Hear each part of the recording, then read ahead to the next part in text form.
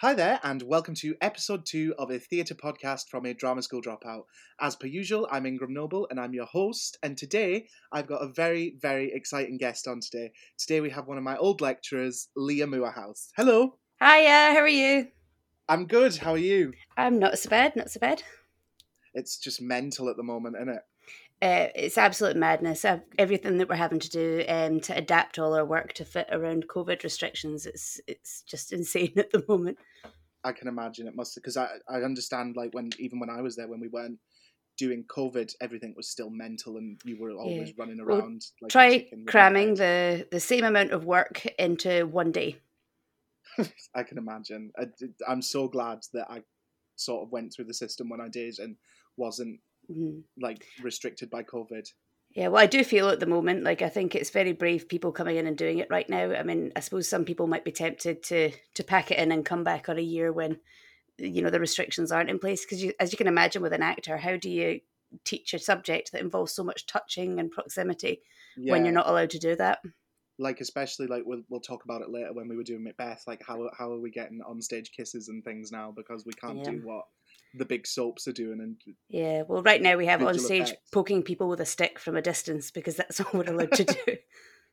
So, the first thing that I want to talk about is you were my lecturer from the years of 2016 to 2019 last year. Yep, I survived. A long fate, 3 years of having to deal with me. What's your secret? How did you put up with me?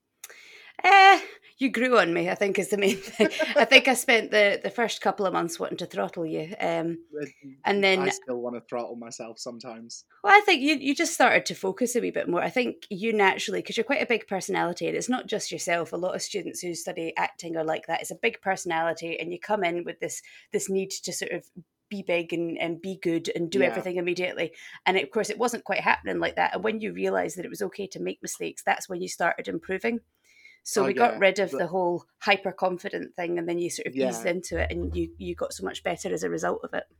because I definitely remember sort of having a mental breakdown and crying after the first ever movement piece we did. Yes. Yeah. So the first thing I want to talk about is the first time we ever met, which was my first ever audition for college. So Hmm. we had to do a classical monologue and a contemporary monologue, and I had to do an essay, which I think I'd done on Bianca Del Rio's show, but I can't really remember. So I didn't do very well in my first audition. No. So I did a Macbeth monologue that the very famous "Is This a Dagger" monologue, and then because I was sort of I'd been out of acting for a while, I chose to do a film monologue, Hmm. which didn't go down so well with you. It depends what it is that someone's looking for. With the colleges at the moment, it's predominantly theatre acting that we teach. We have maybe Yeah, the odd subject that deals with screen acting, but it's a completely different kettle of fish. The way yeah, that the monologues appear in a film or in a TV program are very different to how they appear in a play. So it's very hard to show off your skills in something that's supposed to be so drawn back and subdued. It doesn't necessarily sell you very well. Um, I would never say to someone, no, you would not get in based on that, but it does quite often for us make the difference between NC and the HM programs. yeah. I Um, mean, if we're talking about like skill level and thing, it's probably good that I did a film monologue because if we're being realistic, I had no real skill there that I could show off. So at least well, it was like, oh, I maybe wouldn't he's say just a that. bit shit because I it was wouldn't the say wrong that it's monologue. not.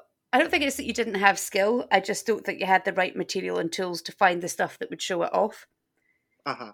So if anybody's out there listening, we're getting into the point of the year now where we won't be auditioning in person, but we'll be doing a lot of video auditions. I know Mhm. I will be for drama schools and things next year. What would be like the number one tip from an acting lecturer that you could tell anyone that's listening? Be over prepared. If you're whatever piece you're doing, no matter what it is, you have to have read the play and know quite a lot about it for two reasons. One of which you could be asked about it and you don't want to be caught out. The second of all, though, I think is that obviously throughout acting, one of the most important things is the background story of your character. Why are they there? What are the given circumstances? And if you haven't thought about any of that, no one's going to believe what you're doing on stage. Once in a while, someone can wing it and come up with something that works, but it's more by luck than good management. Yeah. I would also say come in with more text than you are required. So if you're asked for one classical and one contemporary, I'd have 4 prepared, so 2 classicals, 2 contemporary. So if for whatever reason one of yours isn't working and they say, well, I just wasn't sure about this, you can say, well, I do have another option if you'd like to see it. The more prepared you are, the more ammunition you've got to kind of help yourself and get yourself through it. I Yeah, know that the most 100%. successful people I found whenever I went to drama school auditions back in the day were people that had come in over prepared and had things like, oh, well, I can show you this if you'd like to see this. It's about versatility and being able to show that. That's the thing that I definitely found as well going through, because I've already auditioned like one cycle of drama schools. I found that I really wasn't prepared, and I think I thought that I was more confident than I was, and I thought I could wing it, which isn't the case. Well, put it this way, you have to be incredibly experienced to be able to successfully wing something. Yeah. There will be actors, I'm pretty sure, like your Ian McKellens of this world could probably walk into an audition and do an incredibly stellar job, but he's been doing it for a long time. Yeah, not somebody who's been sort of seriously studying it for 3 years. Well, if you're auditioning for drama school, chances are you don't have a massive amount of experience, and anything you do have is probably in Amdram. So it's about kind of realizing that there is this gap here. You're not Laurence Olivier yet. Just give yourself a second. How rude! I'm offended. I think as well, you also need to pick the correct material. So many people will pick something where their character's reading a letter, and it's like, well, that gives you nowhere to go. You need to have something to actually work with. Like a constant critique of mine throughout, like graded units and things. I always wanted to do like, oh, this boy has just got a letter from his mum who lives 5,000 miles away, and he's sitting in his bedroom on his own reading it. Yeah, and there's not enough there to, and I think I learnt that slowly towards the end. Yeah, I did something right then. So yes, I think I learnt a lot while I was at college, and I definitely, I'm still a bit overconfident, but who isn't? You need to be an actor. You need to have some blind faith in yourself, or you'll never get through it. Everyone has to have a bit of an ego. Mine's just slightly larger than everyone else's. Become a teacher. That'll just soon sort your ego out, I tell you. So another thing that I wanted to talk about while we're on the topic of auditions is when I was in first year of college, we did Bull by Mike Bartlett and Stone and Mary by Debbie Tucker Green. Mm-hmm. And I remember auditioning, and we auditioned in pairs, and I just didn't do a good job, and I can imagine that you can remember. And I remember sort of we were having like a group feedback session after all the auditions had ended, and I was like one of the first that had sort of got their feedback, and I remember sort of sitting there getting my feedback and holding in tears for like the whole time that everyone else was sort of getting, and then I left. And then obviously you sort of found me later, like in just a massive mess. Yeah. Something that you said to me after was like, as soon as I'd read this play, you were always going to play Carter anyway. Mm-hmm. And I think that's like an important thing, especially the way that I was feeling. I sort of came to terms with it like really quickly. But it does like necessarily, if you're in acting school and the lecturer knows you really well, do the auditions actually count as much? Because obviously you have a sort of predetermined idea of who's going to play who. It's a difficult situation, right? Because you've got different things that you need to take into consideration. Because from a sort of a college perspective, you want to reward someone who puts in a lot of work and goes above and beyond and is showing commitment. And that's something that we do want to do, because you'll know yourself that unreliable people are the people you don't want working on shows, because they're impossible, they're never in. So you want someone who's reliable, and you want to reward that. However, we also are preparing you for the professional world. And in the professional world, you will only get cast if you are the best person for that part. Yeah. And so occasionally, pretty much every time I do casting, actually, some people, I will have a definite idea of this is where I want them to go. And unless they do something really drastically bad, that is not going to change. Like, that's where I see them. That is where they like fit in. Whereas there's other characters that perhaps in the auditions, I haven't thought of someone for a character, but they come in and they do amazing monologue, and I'm like, oh, actually, you potentially could do that. Yeah. So it's really, there is like a predetermined idea, but it's very much all up in the air, depending on what people do. Well, I need to pick something in the beginning anyway. Could I fit everyone in it? Could this work with everybody in it? So I do a provisional casting and say, right, well, this could work if I do it this way. Then I'll go in and do the auditions, and there's always about 3 or 4 characters that change around based on how people do in the auditions. Because don't forget, I've been working with people like all year by that point. So I know people's strengths and weaknesses. It's not going in like I've never met you before. I understand what it is I'm looking for.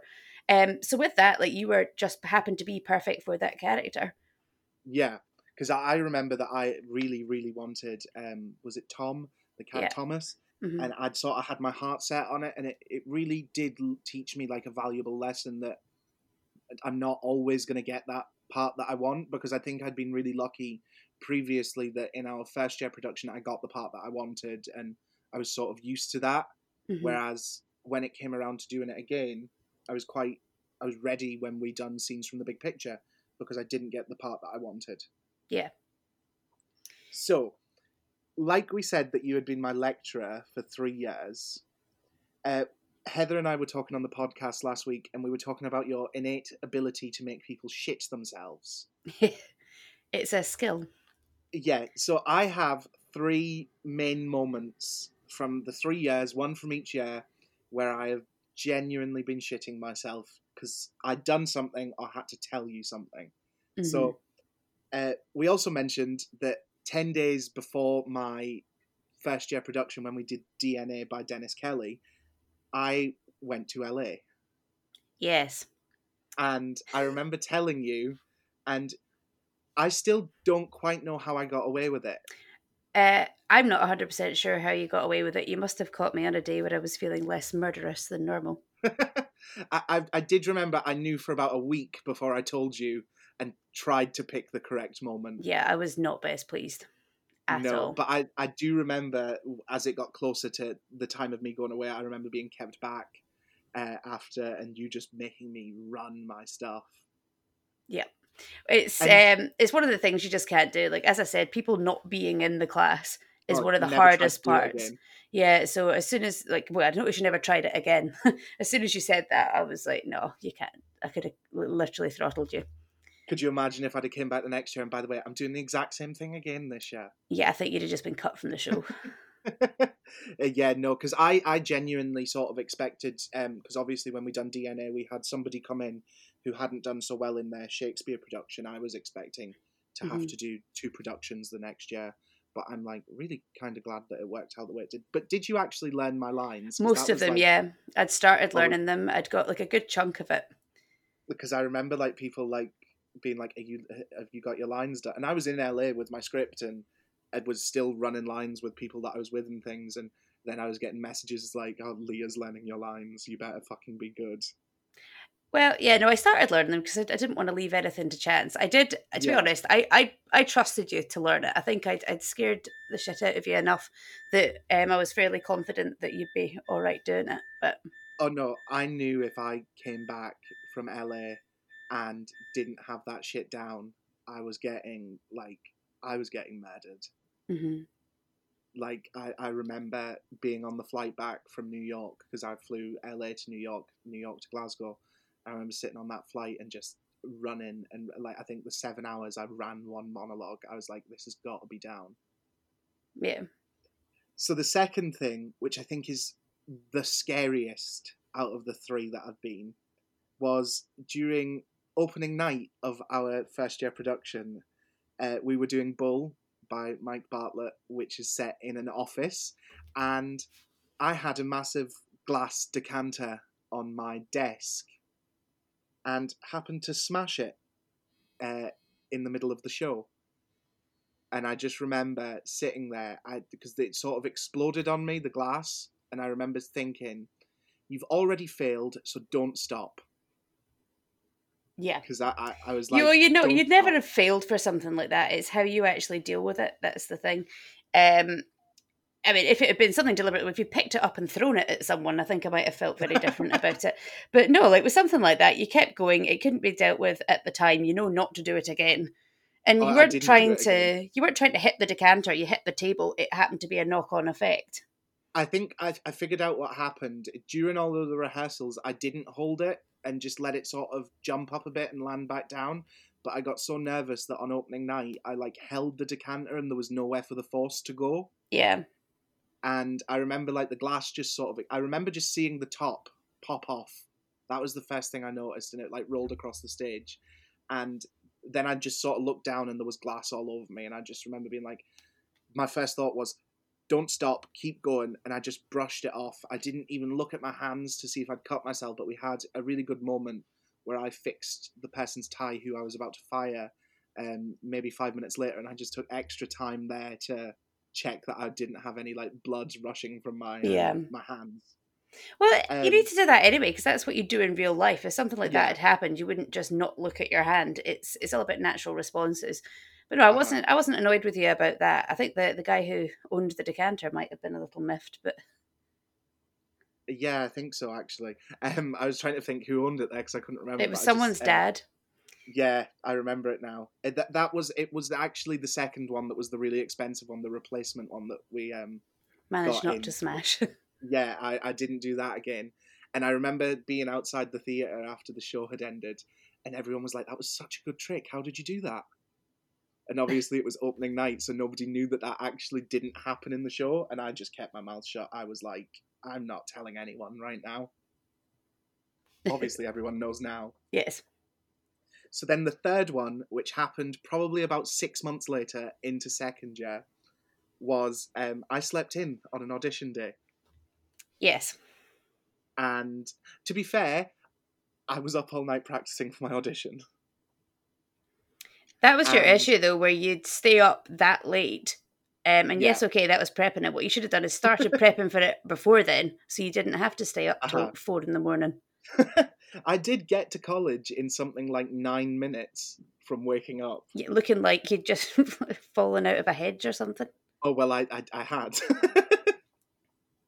But I remember being like, because that was always just something that you never sort of put up with, like lateness, and I don't tend to be late. And I remember sitting thinking, well, I've fucked it now, especially because I was really confident that I was going to get one of the main roles because we had spoken about Petruchio in Taming of the Shrew, and I had sort of had my heart set on Macbeth. So I was sort of confident, it was probably a bit of false confidence, that I was going to get a decent role. And I remember sitting there being like, okay, so now I'm like doorknob or third soldier from the left. Mm-hmm. And it was just, I was so scared. I was like, you fucked it, Ingram. Well, to be honest, your saving grace from that had been how hard you've been working in other classes. I do remember reading you the Riot Act as soon as I did see you. Yeah, and then I remember when you cast it, because you cast Taming of the Shrew first, and I didn't get Petruchio, so I was like, fuck. And then you done Macbeth, but Macbeth wasn't the first person that you cast, it was the witches, then Macbeth. And I just remember you like, because I was sat at the side of the room and you were in the middle, I remember you swinging around, and obviously you've got like really long black hair. I remember that just like flicking, like really dramatically, like a hair flick. Me being dramatic, never.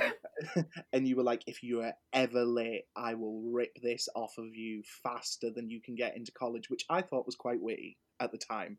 But at the time, I also didn't like outwardly celebrate when you told me I had the role. Like, I didn't actually crack a smile until I left the building. Well, I think other like, people potentially could have been quite annoyed by it as well, because it is difficult when they had been there and ready to go, and then we give you this opportunity. No, it was something that, like, it was a massive mistake. I learned a lesson from it. I've never been late to an audition again. Mm-hmm. And I would have totally, if I wouldn't have got the part that I got, which was Macbeth, I would have totally understood why I didn't get it, if that makes sense. Mm-hmm. Because I did fuck up.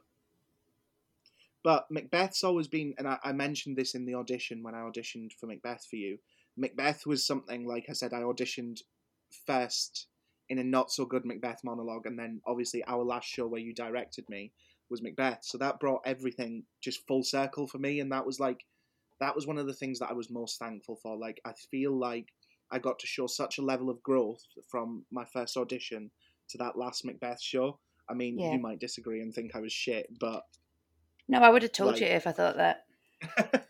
Just closing night, not very good. No, I think you're sometimes a bit hard on yourself, and I think you worked so hard for that. And obviously, it was slightly out your comfort zone because you know yourself, you're a somewhat exuberant character, we'll say. And Macbeth, the big gay boy obviously, from England becomes the big Scottish masculine warrior. I did think it was funny. Out of all the characters, you ended up with the Scottish one, which was weird. Yeah. But to be fair, the two English people in the class actually ended up in Macbeth. Yeah. Which was funny. But yeah, I actually, like, I loved Macbeth. The only part of Macbeth that I didn't love was during the choreographing session for the Macduff and Macbeth fight scene. Oh, when you got headbutted in the face. When I got headbutted in the face and I just started bleeding everywhere. That's still like a random joke that I say. He's coming on the podcast, so I can name drop him. Connor headbutted me, and like it's still a running joke between us. Like anytime like we're having a bit of a joke, I'm like, "Oh, don't headbutt me again." It looked really good though. That I will. Yes, do that on the night. But I remember just being so scared of doing that headbutt every time after. I think I actually asked you if we could take it out. And I said no. I think the fight scene looked really good. I really liked it. Was the choking bit against one of the bars I thought looked particularly good. Yeah, that was like, I was actually watching the videos because I've still got the original videos. They're not in order for some reason. But when we choreographed it in the class and there's just you in the background going, 1, 2, 3, 4. And me and Connor fucking about in a class. But that was one of the highlights of like my whole college like time was Macbeth. Yeah. And I think you done such a good job because obviously we had done Macbeth. I was a tech for your Macbeth, 2 years prior? Mm-hmm. This is a very different version. Yeah. I think something that you always do with your Shakespeare's is you put on like a massive spectacle and can change it. You could probably do Macbeth with 3 different casts and them all be massively different stories, if that sort of makes sense. And I just always, like, Macbeth, I still hold it as like the highlight of like my college career. So thank you for trusting me with like a massive role after I was a dick and slept in. You're welcome. So at this point, we're going to take a little break and we've got a little advert promoting my new book. So have a listen to this. Hi there. My new play, This Is Where We Get Off, is out now. I co-wrote it with one of my good friends and last week's guest, Heather Spiden. It's a 2-male, 4-female play that is a heart-wrenching, side-splitting comedy that will have you laughing from page to page, beginning to end. It's a story about how it is to be in a working-class family in Northern England. There's trials and tribulations, highs and lows, and I can't wait to introduce you all to these characters.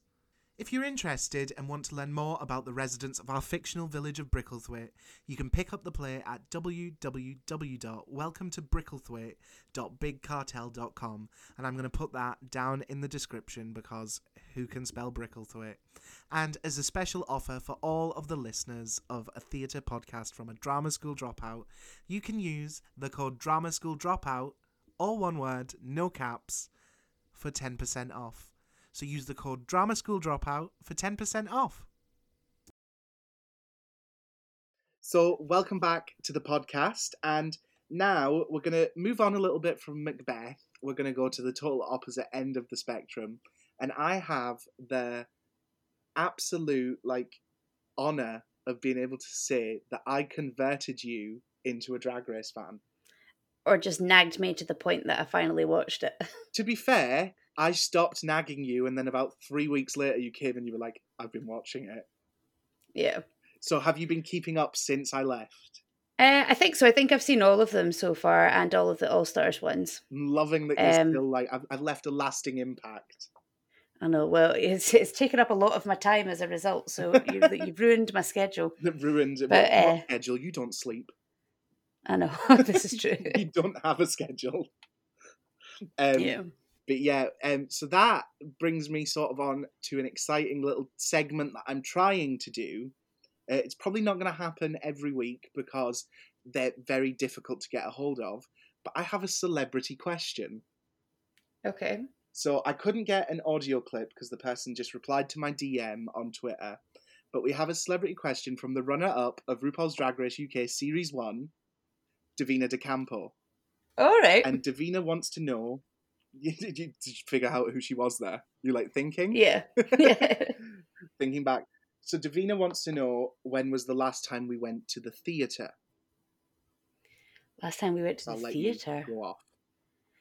Oh, God. Last time I went to the theatre, I think it's actually, do you know what, it's sad to say, it's probably about a year ago because I've not had the time. First of all, with lockdown being a big issue, I think it must have been about a year ago. That's terrible, Well, isn't it, my when I teach last theatre? time, well, I'm an acting student, and the last time is probably hitting about a year ago. And if we actually think about it, your time was probably the exact same as mine. I came to see the Shakespeare shows at college last year. Yeah. That was the Oh, last I time I went did. to the theatre. Actually, the last time I went to a theatre, I went to see one of my students' plays not long before Christmas, actually. I think about like October, November sort of time. Uh-huh. So I went to see one of their productions. So that was probably the last time I went along. Before that, it tends to be I'm in the shows more often than I'm watching them. I think that's the problem. So I did Yeah, an open air version of Love's Labour's Lost not long before that, and that was the last one. So yeah. most of the time, Very annoyed that we still didn't get to come and see that. it's in the middle of nowhere. You'd have to be able to drive, I think, to come out and see it. But Traquair House, if anyone wants to come along. I'd have found someone to give me a lift. I will be directing the production there at Shakespeare at Traquair in 2022. So if anyone wants to come and watch that, it will be in June 2022. Richard III. Can I have a part? You can come audition on time.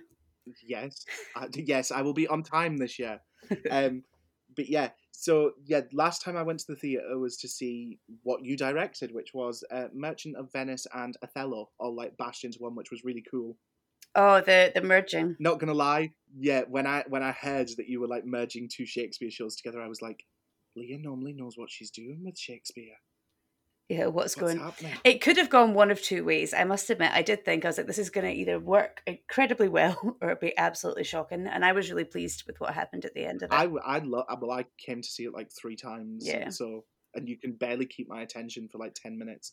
And there was some like really good casting that you had done. Like, I've got to give you the props. I thought that the guy playing Othello in particular was just fantastic, I thought. I was really shocked by the 2 characters playing Iago. Yeah. Not to take anything away from the guy that was playing Othello, but the 2 No, they were both really good. The 2 actors that played Iago, I was like, fuck, never saw that coming. Well, they're not the type of people you'd normally cast. It was out with their casting, but that was based on auditions because they came in and did very good auditions. They're also like people that normally do come in. Like I've sat in on their auditions for their first year play, and they always had good auditions. They worked really hard. Yes. So now I know we spoke about it a little bit right in the beginning, but how has drama school changed or acting school since I've been there? Because obviously now we can't do a lot of what we used to do, like rolling around on the floor and cuddling each other and crying because Leah shouted at us. Yeah. What in terms of? Do you mean in terms of like COVID? Yeah. So we're obviously normally about now. You're probably in show week for Shakespeare shows. Yeah. Obviously, we're not getting that this year. So the productions, we pushed everything back anyway, in the hope that we'll be able to do something with it later on, because we knew in Block 1 there was no way we could do anything. So we're looking at doing a production in Block 2, but we're looking at doing an open air Shakespeare production because we don't think we can do it inside, which is going to be wonderful in the middle of March. But we're looking at options of places and venues. Just tell everyone to wrap up. Yeah, no, it's going to be... Well, yeah, it's more, I think, the audience. Will an audience come along and see it? I don't mind telling the students to suck it up and get on with it, but I'll be there, of course. Could you imagine, like, it's -3, and, like, if we were doing Macbeth again when we had strippers and the girls were like, Leah, it's freezing, you'd be like, fuck off. Yeah, well, I don't think if I'm doing an open air version I'll be having any strippers, because I think I'll be there. That might attract the wrong attention. I'm the only one but we are having in the audience. I'll be there. You can count. I'll sit there and I'll clap. Like, woo! We are having to cut down days as well, though. So at the moment, like each class, so our first year HN class is split in 2, and I teach half the class on the Monday and then the other half on the Tuesday, and then I set them work for the other day that they're not there. So I'm trying to, but I mean that uses up the same amount of time. So that's 4 hours worth of the acting unit that we're using, but we have half the time. So you're trying to get through a lot of stuff at once. So you're basically trying to teach the course twice in the same time that you would normally teach it once. Yeah. It's actually worked out not too bad because the classes are smaller. It's quicker to get through things. So I've actually covered probably more than I would normally, which it's actually been really beneficial. But it's. Mm-hmm. But yes, I'll definitely be at the open air theatre to see some Shakespeare because I really miss the theatre. Did you see the video that was going around Facebook that was like all of the dancers for Saving the Arts? Yeah. I cried. I think it's so important at the moment. It's so difficult because there's so many people, I suppose, when it's their only kind of livelihood and they're relying on it. Yeah. I mean, I know sometimes every kind of person who teaches something like acting always is a bit like, oh, I would love to go perform again and not be teaching, Mhm. go be an actor or whatever. But thank goodness I wasn't, because think of the security that I've had. You know, we've been working constantly, even when we were working from home. Uh-huh. So that's sort of like, that's a really nice segue. It's almost like you knew what I was going to talk about. If I say the word retrain to you, what does that mean, other than a massive slap in the face? Yeah, so I have two different opinions on this, right? One is obviously it's a completely insensitive thing to say. It's a ridiculous thing to say. Yeah, I mean, there's other jobs as well, like other people that are in a similar sort of circumstance where whatever they're doing at the moment can't work. But anyone who's working freelance in anything else, and to say, "Oh, yeah. go retrain," no one has the money to do that because But they also, don't what are have we going to money coming retrain in. as? Because there's no other jobs. Well, precisely. So it's a ridiculous thing, and it victimizes the arts. Yeah, Do you know what I mean? Like it's a ridiculous situation. However, the other thing that I do think, and it shouldn't be based on what Boris is saying or what anyone else is saying. I do think it's always a good idea for people in the arts to have other things under their belt, purely because of the nature of our work. Yeah, because you don't know if you're going to have work. So I always think, even forget COVID, like before all of this, it's always good to have something that's a kind of a backup that you can do on top of that. because we were all like, the original sort of, my original concept for this podcast was going to be, like, actors have already retrained in lots of different things. Hmm. And like, because a lot of actors around the world are working in hospitality, which is also just another sector of work that's completely obliterated at the moment. Yeah.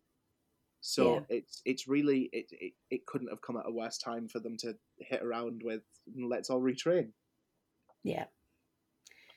So I oh, carry on, sorry. no, sorry. I just say I don't think they think sometimes about like how much the arts influences what's going on around them and all these things that they whenever they have free time and sit and watch Netflix or kind of listen to the radio or something like that. It's yeah, because scheduling I think has been interrupted so much because they can't produce as many programs at the moment, and so Yeah. we're getting lots of repeats of things.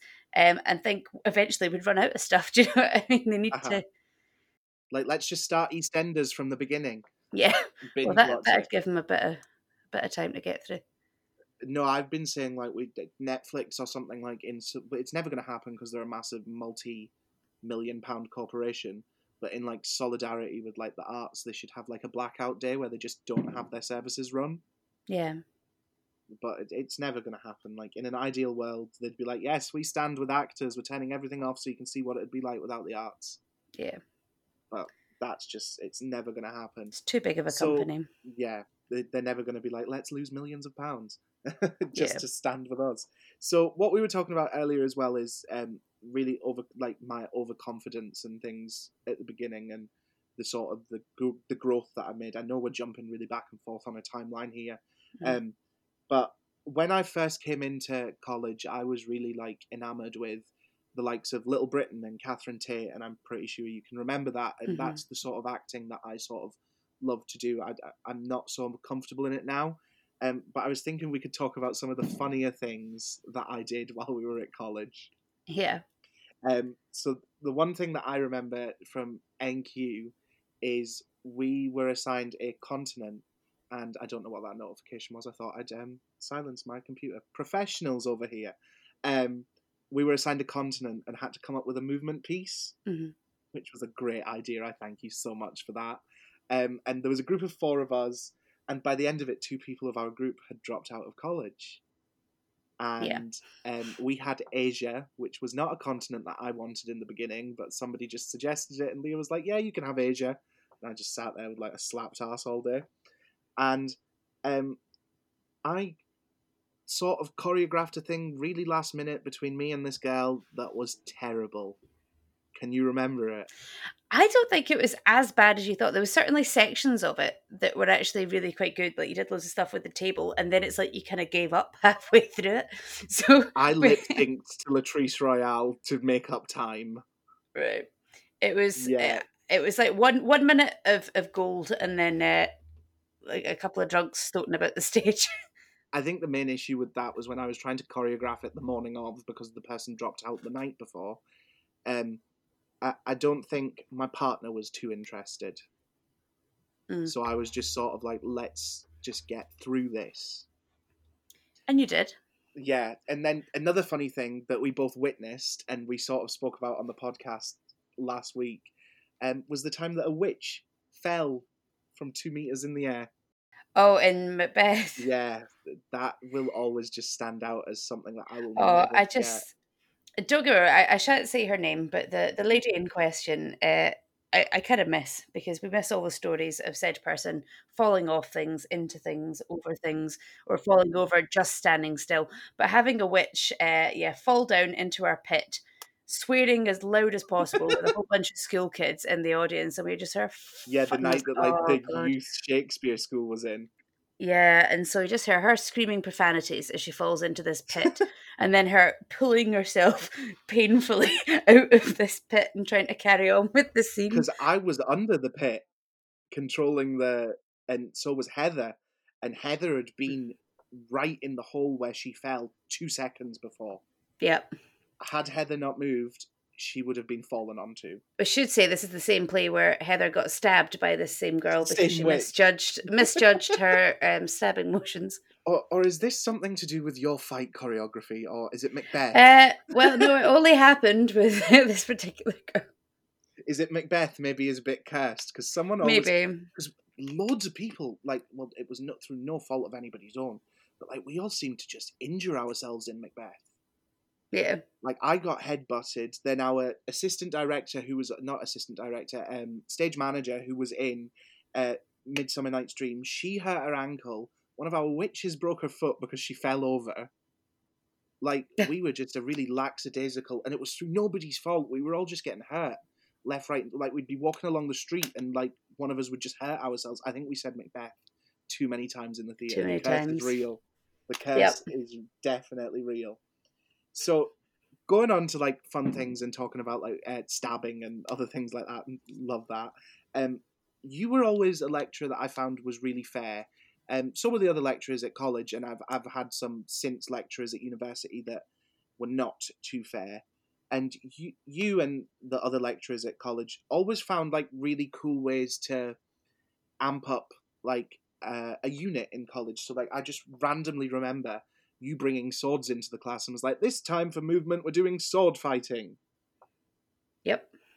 And well, it depends on who you get. They're always going to have different ideas, because if you go to certain places, maybe they don't have someone who does that. Or then again, with myself, I'm just a bit obsessed with fight choreography. So any excuse for me to stick it in there, I will do. Maybe they don't have a lecturer who, for every gift they ever receive, like to get some sort of weapon. I do. I love weapons. When your class got me my mace called Winifred. We got you the mace. We got you the drinking horn. I feel like we got you something else. You've got me a big tankard as well. In fact, I'm sitting right now with a tankard with my initials on it, which I'm drinking from at the moment. That was the present that I organised. Mm-hmm.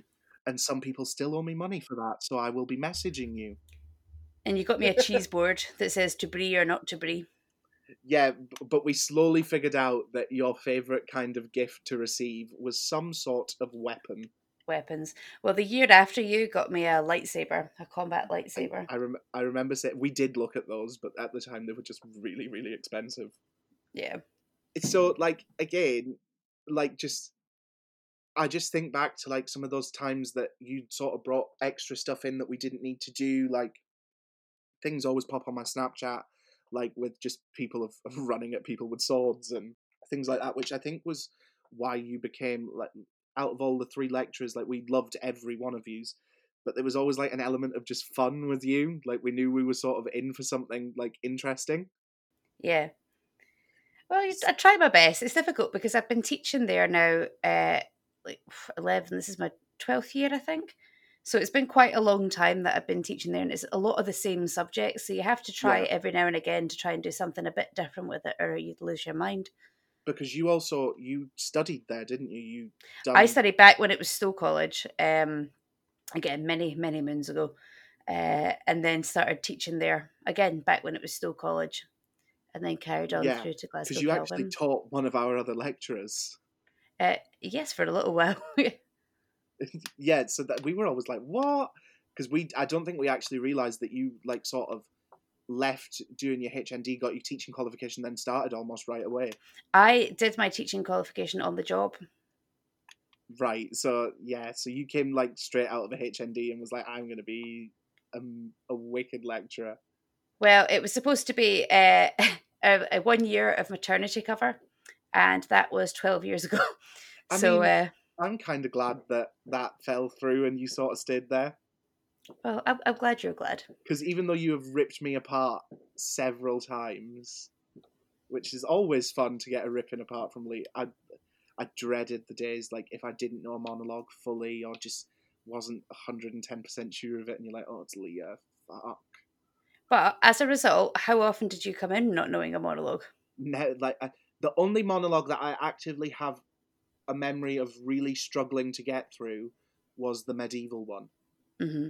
And I remember that was a struggle that we got through. I don't really know how we got through that. It was probably just through me fucking like actually trying. But I also have a mystery question that I didn't want to put in the outline. Yeah. Because I didn't want you to sort of come up with a premeditated answer to like make me feel better about myself. Okay. So in first year, I came to you one day and told you that I had applied for Big Brother and got quite far. What was your honest opinion of when I told you that? Well, first thought was, of course, it's bloody Ingram who's done this.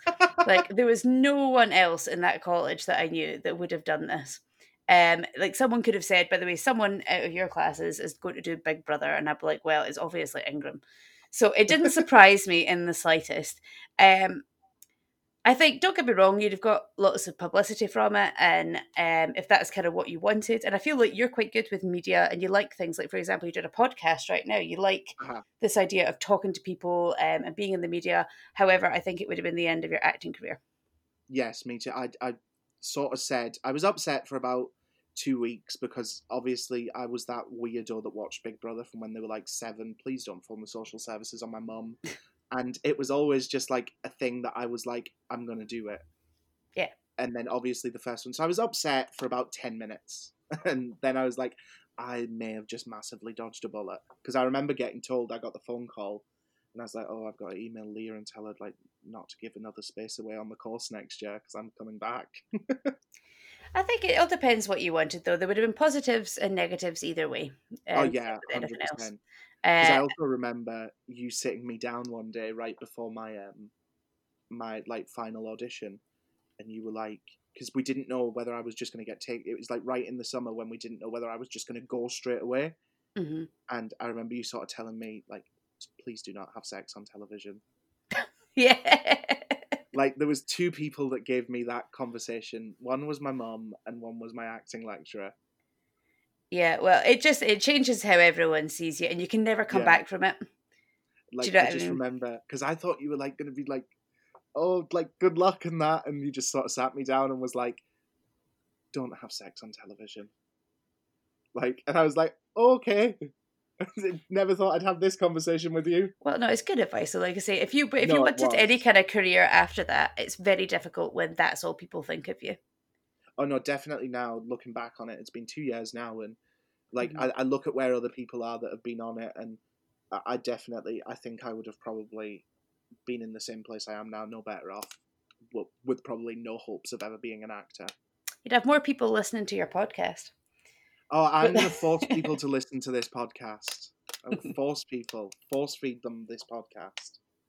But that is me come to the end of anything that I wanted to talk about, and I think we've spoke about the majority of you wanting to murder me for 3 years. Still not quite sure how you managed to like let me walk out of there still breathing. Well, I think realistically, I only wanted to murder you for maybe about 3 months of that in total. There was good stuff in between times. You just had your moments.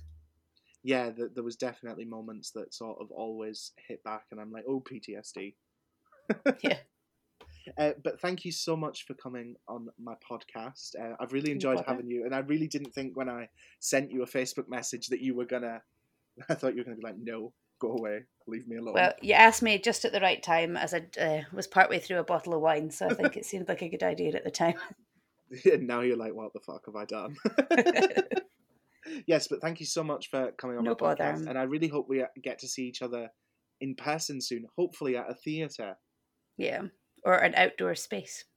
Yes, well, wherever. I'm really not bothered as long as I can start seeing people again. Yeah. So everyone listening, thank you so much for coming back, and I'll be back again next week with another episode.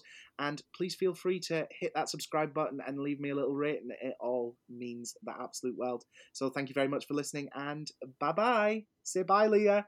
Bye.